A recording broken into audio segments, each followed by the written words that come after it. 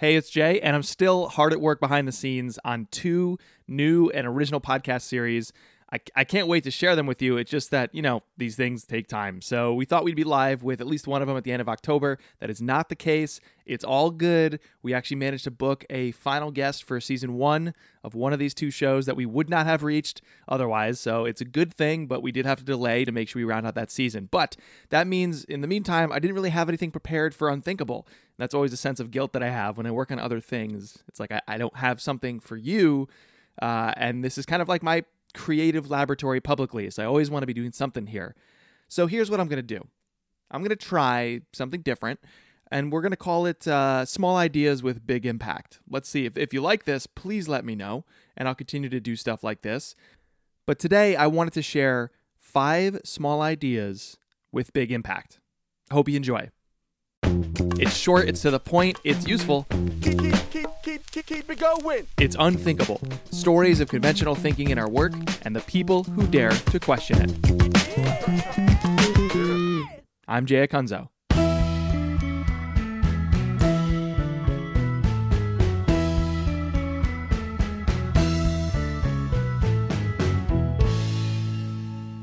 If I had one wish for makers and builders of all kinds of things, it would be that we never heard the word creative. It sounds a little weird, so let me just explain. I want to rebrand the type of career path that we tend to dub creative careers, and I'd strip away all the moments that we use the very word creative. And there are a ton. We refer to people who make stuff that we admire as creative, while some industries even call the professionals who make stuff creatives. All of this hides the truth. Our jobs aren't to be creative. Our jobs are to create. We spend so much time debating, questioning ourselves, thinking we can find the answer somewhere out there, or maybe meeting with one more person just to pick their brains. Or perhaps we go on another YouTube or podcasting or article binge to gain inspiration. We hop between processes and note-taking apps, or maybe a new notebook, and we tinker with tools and technologies in our office setup, all professing to help us be creative. In all of it, the most important thing is missing. Creating stuff. It's not glamorous, it's not public, it's a grind of constant improvement, of gnawing on lots and lots of problems in private and fighting with lots and lots of projects that we inevitably put out publicly. It's constant forward motion, because that's all careers really are in the end. All the while, we have this goal of constant improvement as we move forward. We can use side projects, community projects, or work projects. It doesn't matter. It also doesn't matter that we have the idea. What actually matters is we turn ideas into action. That's how we can take that next step forward, or attract that one person to consume our work, which turns into 2, which turns into 3. The results of doing anything consistently compound across years and years of a daily creative practice. Just make a ton of stuff, consistently, all the time. I swear, you'll be amazed at what happens. Stop trying to be creative. Go create. Share your work. Get feedback. Improve. Every single stinking day. Forever. That's all a creative career really is.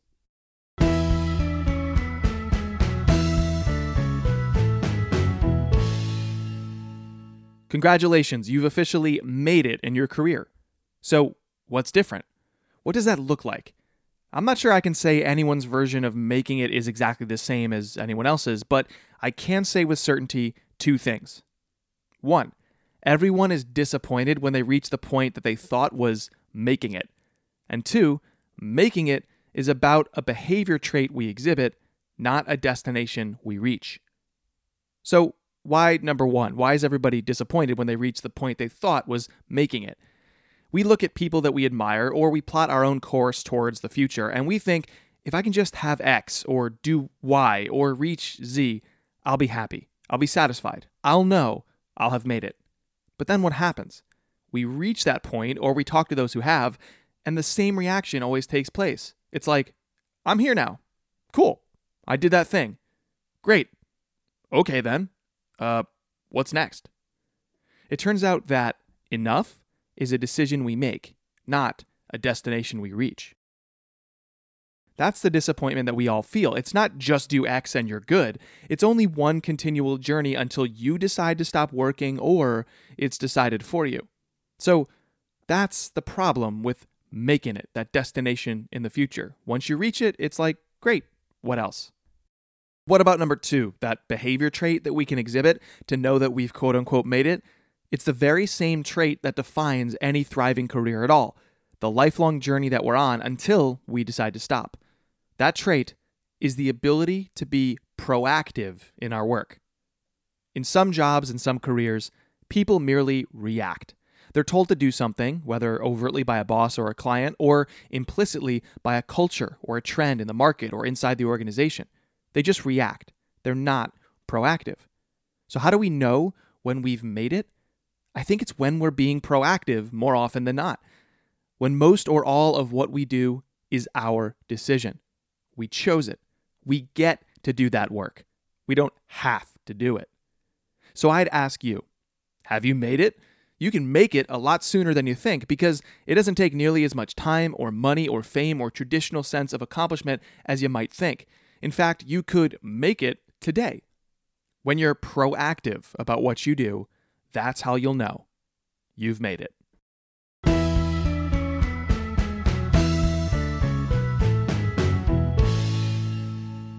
You ever wrap up a pair of headphones into a nice, neat circle and jam it into your pocket?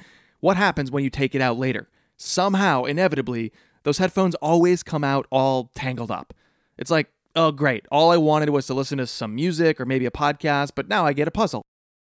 The only way to untangle that mess is to just start. You pull one thing, nope, that didn't work. You pull another, and yep, that's a bit better. You pull and slide and push and prod until finally you have some semblance of a plan, until it all happens a lot faster and it's finally what you wanted in the first place. This is the creative process perfectly summed up.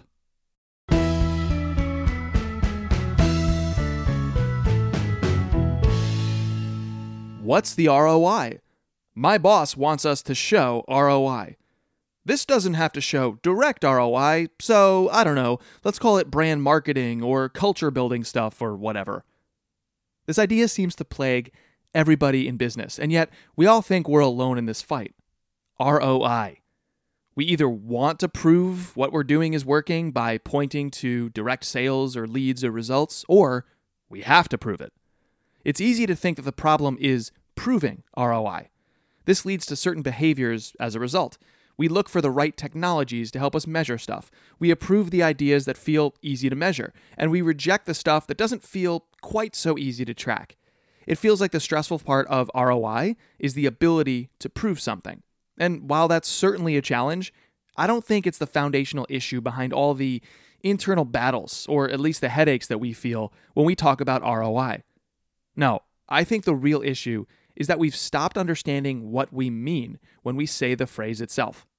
When we say ROI, how often do we really mean the I part? Return on investment. Most actual investments are longer-term plays designed to yield steadily compounding gains over time. When we talk about investments, we're talking about it from the standpoint of our delivering capital into something else. But the reason we yield a profit down the road is that the thing we've invested the money into benefits from receiving that money and then doing the work over time. We are contributing to the overall success of something in some small or large way with our dollars. Then it grows in value. Then we extract that value later. When we say ROI in the workplace, I don't think we can ignore the fact that we've largely stopped caring about the I part and everything that it implies. So what do most people say or mean when they say ROI? Purchase. They mean purchase.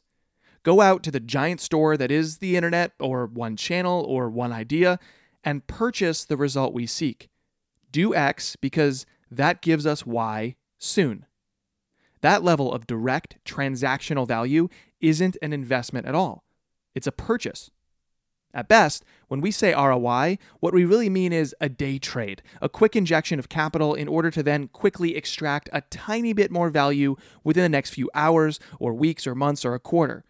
This is unsustainable and short-sighted, and again, it's still the best case scenario because mostly we mean return on purchase, not return on investment.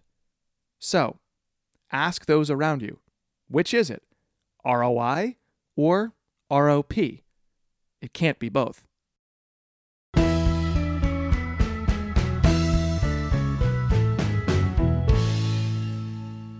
The science is inescapable. Constraints breed creativity.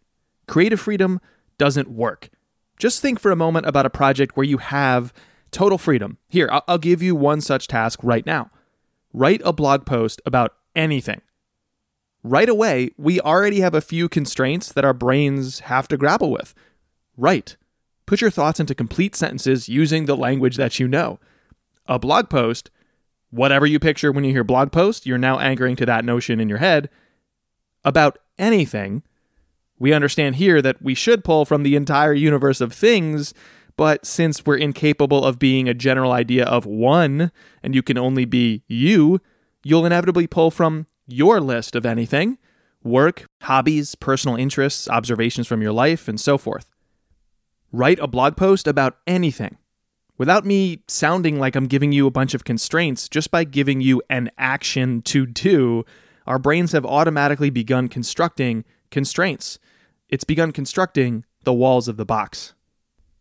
Next, when we're given that open-ended command, write a blog post about anything, we now proactively and consciously move to more obvious constraints we actually want to seek out. When will I write this thing? Using what app? How long will the article be? Any stories or ideas I already have percolating? Do I need to submit this to you, Jay? And by when? And how do I give it to you? We are incapable of action when given total freedom, because complete and total freedom, or at least how we interpret that idea, the total lack of constraints, that literally cannot exist in the creative process.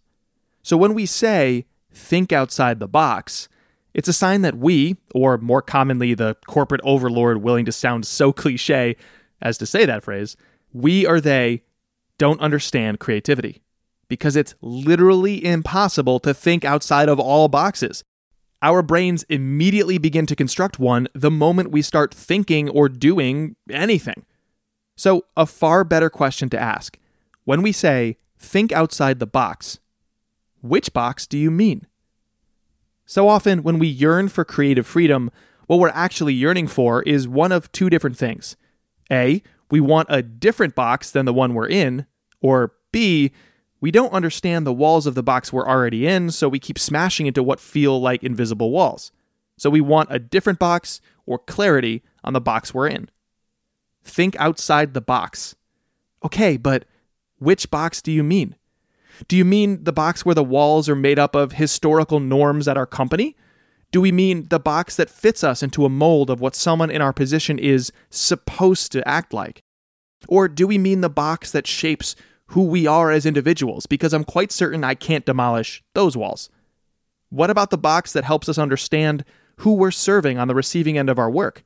Or the wall of our jobs box that has that big painted sign, budget $5,000, deadline December 5th. Do we knock that down? And which box do we build so that we can truly get creative? Because we can't think outside of all boxes, so we need a new box or maybe a new wall within our existing box.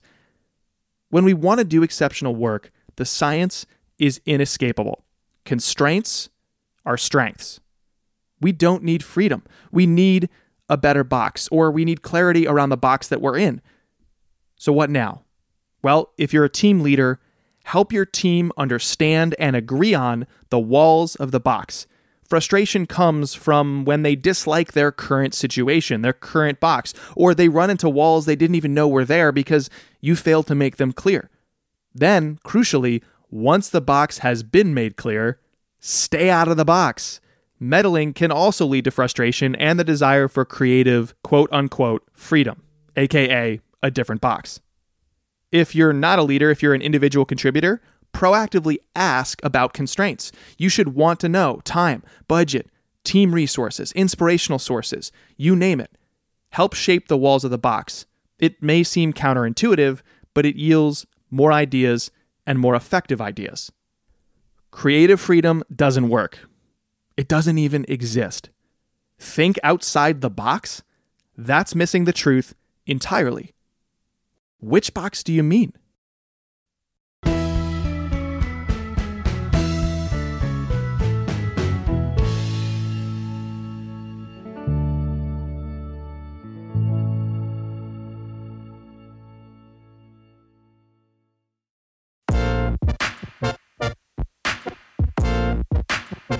Okay, I hope you enjoyed this experimental episode. Again, Unthinkable has always been my creative laboratory. I think I got wedded to one style of episode and telling these rigorous stories, and don't get me wrong, I really love that, but with this episode, maybe I found something new. You let me know. Also, I can't wait to roll out those 2 podcasts. It's not a tease. I am working on those 2 shows. My goal is to launch one in November and one in December. One is for a client and one is for my organization, Marketing Showrunners, both of which will appear right in this feed on Unthinkable, so you can get a sample or perhaps every episode if you like it. As always, thank you so much for listening to Unthinkable. Thank you for sticking around with me as I experiment and move and tweak stuff and tinker. That's what I love. I just love to tinker. And I hope you do too. I hope these ideas from today help you do exactly that. I'm Jay Acunzo, and I'll talk to you on the next episode of the show. See ya.